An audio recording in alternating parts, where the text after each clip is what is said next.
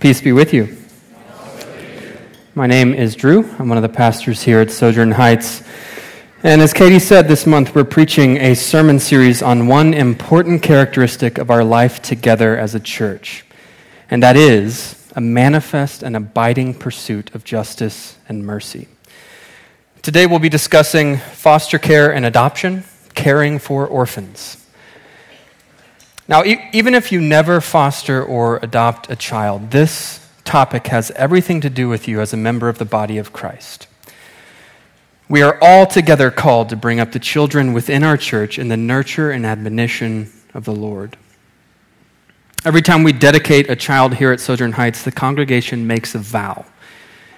We ask, do you as a congregation undertake the responsibility of assisting the parents in the Christian nurture of their child? And the congregation replies, we do, and we ask God to help us. So, we're all to some degree responsible for the children that join our church family, no matter how they get here. But there are also plenty of ways to get involved with foster care and adoption, aside from actually fostering or adopting. In fact, those of us who do foster and adopt both want and need your help. So this week is for all of us. In addition, we need to acknowledge that there are numerous ways to care for orphans, and all of them good. However, I'll be spending my time focusing on how we can care for orphans and vulnerable children here in the city of Houston. Adopting internationally, adopting an embryo, adopting a relative, those are all good and beautiful things. But my goal today is to help mobilize our church for the orphan care crisis right here in our backyard. Loving and serving Houston by loving and serving Houston's children. In the opening scene of The Lion King, all of creation is coming to pay homage to the newborn prince, Simba. And shortly after that, Simba's father, Mufasa, is walking with him in the cool of the day, talking to him about the kingdom and what it means to be a king. And he says, look, Simba, everything the light touches is our kingdom. Simba says, wow. What about that shadowy place? Well, you must never go there, Simba. And yet what happens? After a quick conversation with his devious uncle, Simba is tempted into visiting the shadowy place. He is tempted into doing the one thing in all the kingdom prohibited by his father.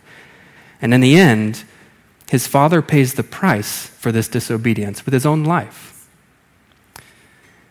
Now, according to the Bible, you may say this is a stretch. According to the Bible, we are sons of Simba. We are sons of rebellion. Like Simba, Adam was the prince of all creation, but he rebelled by doing the one thing in all the kingdom prohibited by his heavenly Father.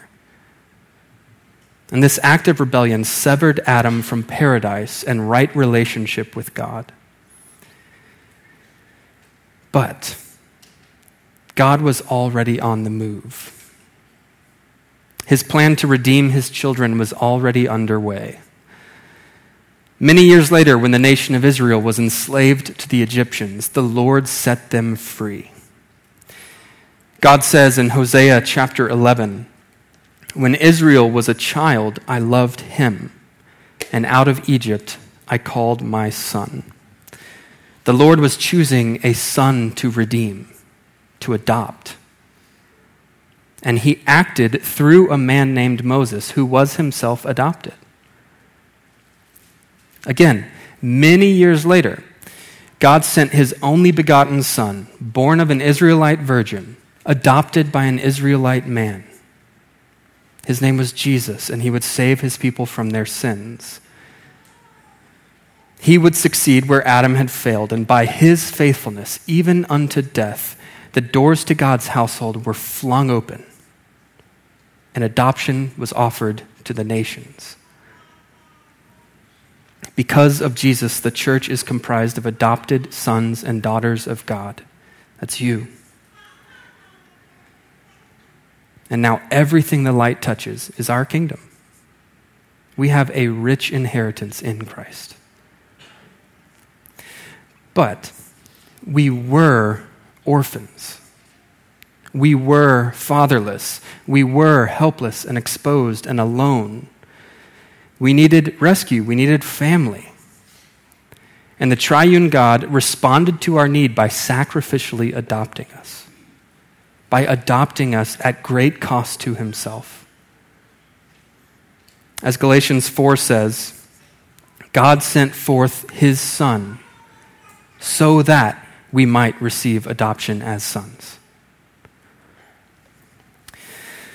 Last year, my wife and I had the privilege of fostering and adopting this guy. This is Judah. His interests include cars, trains, airplanes, and bread.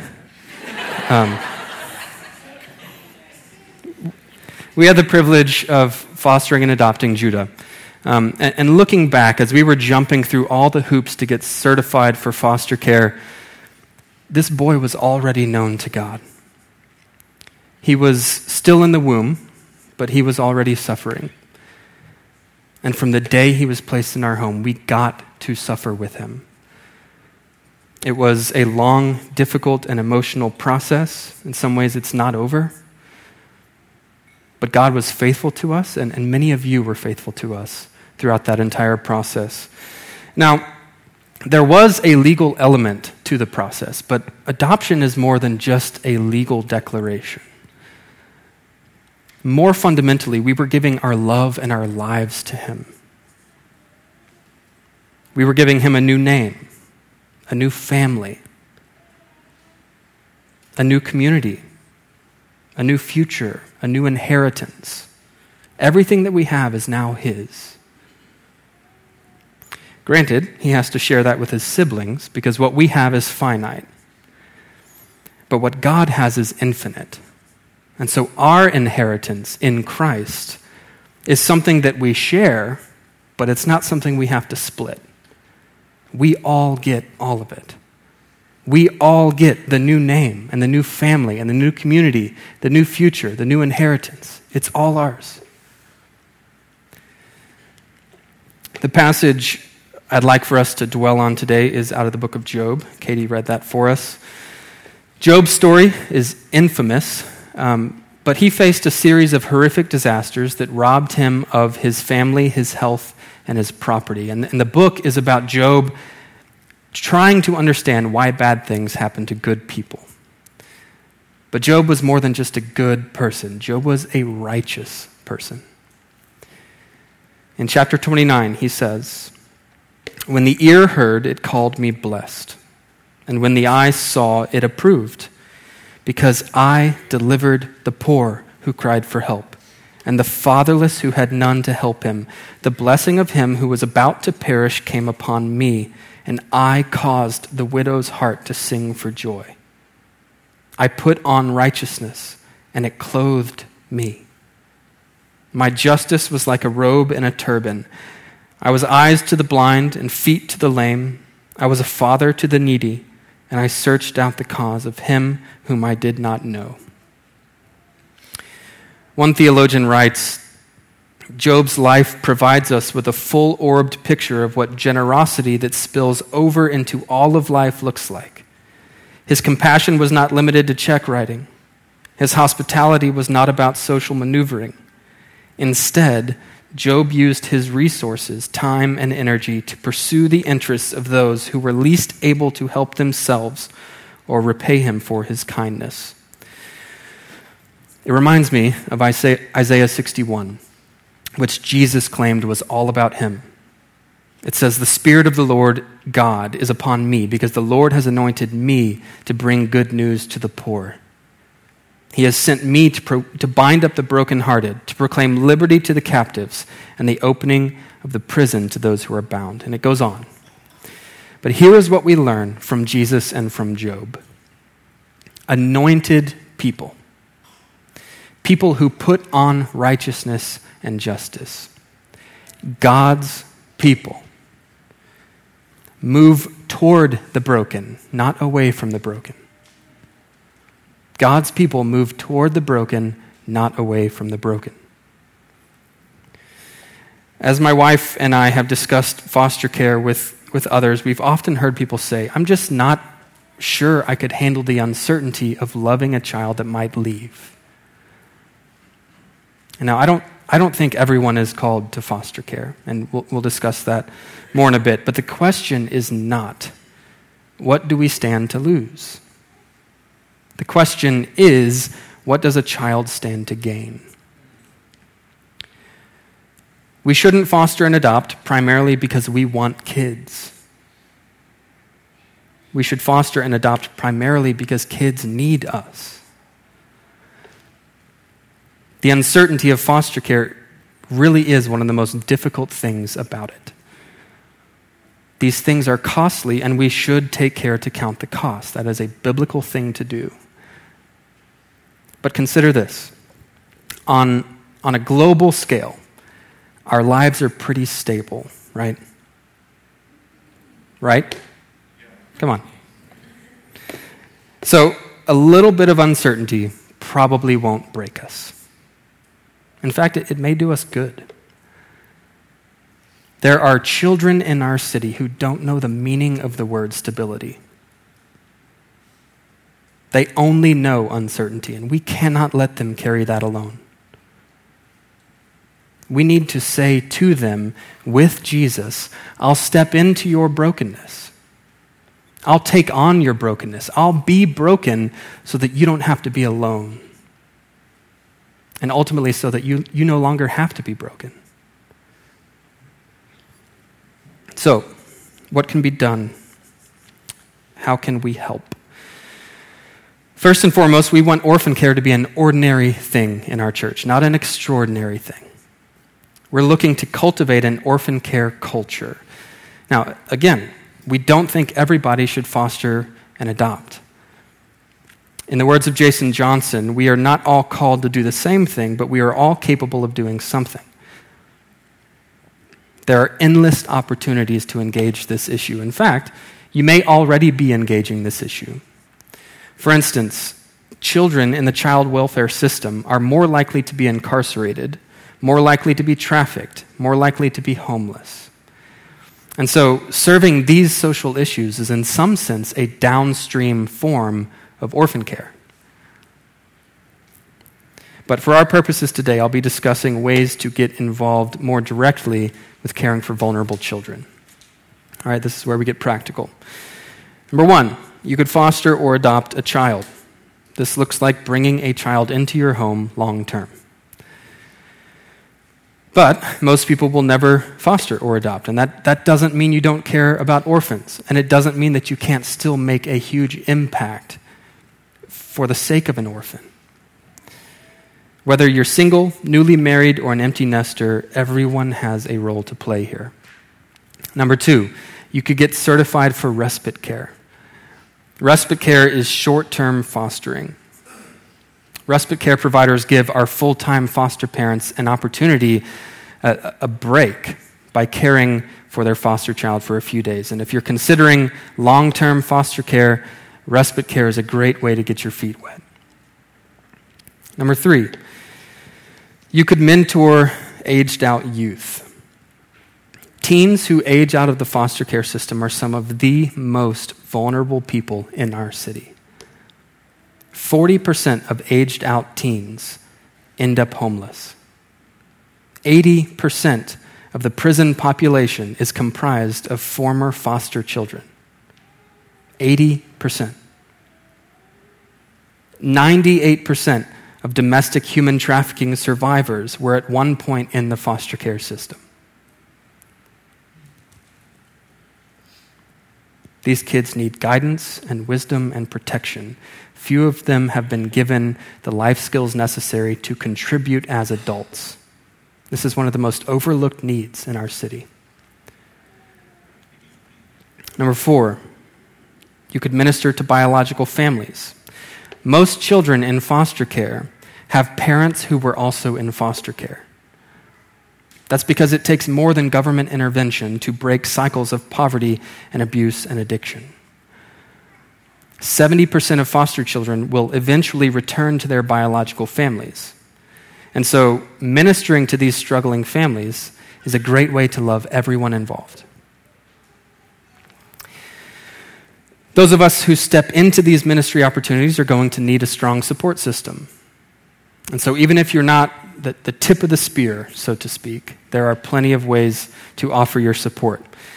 You could get certified to babysit. This one is huge.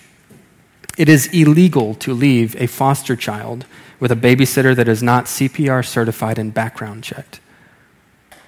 Most foster families have a very short list of potential babysitters. 2, you could organize a meal train or provide groceries. If you've never been on a meal train, you need to break your leg or something. Really. Meal trains are a huge blessing and a beautiful way for the body to organize in service to a family. 3, you could offer financial assistance. Adoption is very expensive. Foster care, not so much. But even then, there are a number of hidden costs, especially as a foster family is getting their house up to code. So not having to worry about money is a wonderful blessing in a season of uncertainty. Number 4, you could offer to help around the house. In the first few weeks after we got Judah in our home, everything came to a screeching halt. We were not concerned with the day-to-day tasks, and so anything you can do to help is helpful. Number 5, you can donate furniture or clothing or supplies, whether gift cards, diapers, cribs, strollers, car seats, or formula. Yes, I said formula. Many foster families don't know how to prepare for their foster children until they actually arrive. They don't know whether to have a bed or a crib, newborn clothes or 4T clothes. Number 6, you could offer friendship and emotional support. Foster care and adoption put you on a crash course with heavy things, the dark underbelly of our society. It's easy to start feeling alone, and so good friends and dependable community are invaluable. Number 7, you could attend court appointments with foster parents. Court appointments and visitations make for difficult days, especially when you have a front row seat to see how the legal process is actually negatively impacting a child. Bearing this burden alongside the foster parents is a great comfort to them. Lastly, you could and you should pray. Serving vulnerable children is spiritual warfare. When we stand in the gap for children, we open ourselves up to spiritual attack in all its forms. And as we talked about last Monday at our prayer gathering, prayer is the church taking the offensive. It's both defense and offense. We need prayer. So, I've made a conscious decision not to bombard you with a bunch of statistics about the crisis specific to Houston, but it is a crisis. The system is broken and unsustainable, and the need is greater than the government can handle. We want roads with no potholes, right? We want more efficient highways. We don't want our city to ever flood again. We want the police and fire departments to keep us safe. We want better schools. And we want CPS to do its job. But we don't want to pay more in taxes. And so I'm not here to bash on the city of Houston or Harris County CPS. They have been dealt a losing hand. But as the church, we know we can't lose. Our inheritance as adopted children is secure, and it's going to be good. There's plenty to go around. When the Bible calls the people of God to correct oppression and bring justice to the fatherless, it's not talking about writing a letter to your congressman. It's calling us to get our hands dirty, like Job. It's calling us to be eyes to the blind, to be feet to the lame, to be fathers to the needy, not just to fund it. Our local government is no good at restoring families. But that's like saying, my Honda Odyssey is no good at space travel. That's not its purpose. It wasn't built for that. There is no institution on this planet better structured, better equipped, better resourced for holistic restoration than the church. Not only that, we have been given a clear mandate to lead the way in caring for the vulnerable. And so we don't need to criticize the government. We need to repent. We need to be praying for the CPS caseworkers in our city. They're doing the Lord's work in the government's name. And in some ways, they're doing our job on our behalf. Let me close by saying this. We live in a society that believes children are an inconvenience. And that's true. Children are an inconvenience. The real problem is thinking that an inconvenient thing must be a bad thing. That's not true. It certainly wasn't convenient for Jesus to sacrifice the comfort and stability of heaven in order to enter our brokenness and offer us adoption. It wasn't convenient. And so there is no better way to challenge our culture of convenience than by adding needy children to our lives. Foster care and adoption are voluntary suffering. And that's what Christians are called to. My hope and prayer for Sojourn is this, that we would have a culture of self-giving love that steps faithfully into the brokenness of this world to bring hope and light and redemption. And part of that is going to look like caring for orphans. Here at Sojourn, we talk a lot about church as family. We are the household of God. He is our Father. We are brothers and sisters. I love that emphasis. But we need to remember, we are only family because God did not leave us as orphans. The church is a family because we have been adopted. As the Lord has adopted us, so should we adopt. And we have, and we will continue.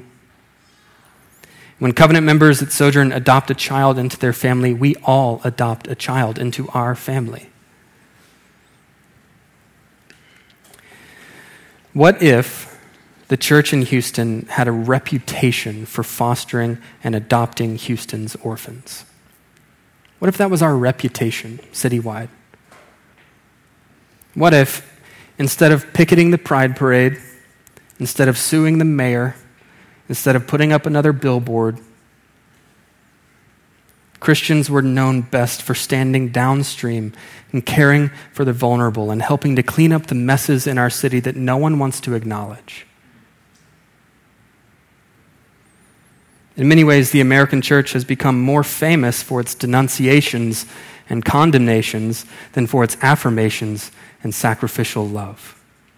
May our city know us for what we're for, not just what we're against. It's like Job. When the ear heard, it called him blessed. And when the eye saw, it approved. Because he delivered the poor who cried for help and the fatherless who had none to help him. As Katie said, this afternoon at 4 p.m., we're hosting a foster care interest meeting. This meeting is for anyone interested in caring for foster children in any of the capacities I've discussed today. You're not locking yourself into anything by attending. We just want to know who you are and give you some more information. So, hope to see you there at 4 p.m. Let's pray.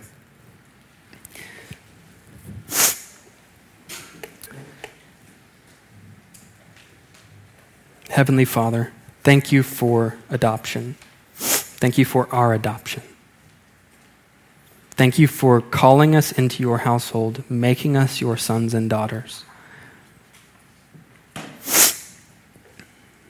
Please make us people who get our hands dirty for the vulnerable. God, I pray for those kids in our city right now, kids around the world perhaps, who may one day join this community, be sitting in this room with us. Wherever they are, whatever trauma they're facing, please be with them and use us to reach them. Help us to receive them well. In Jesus' name, amen.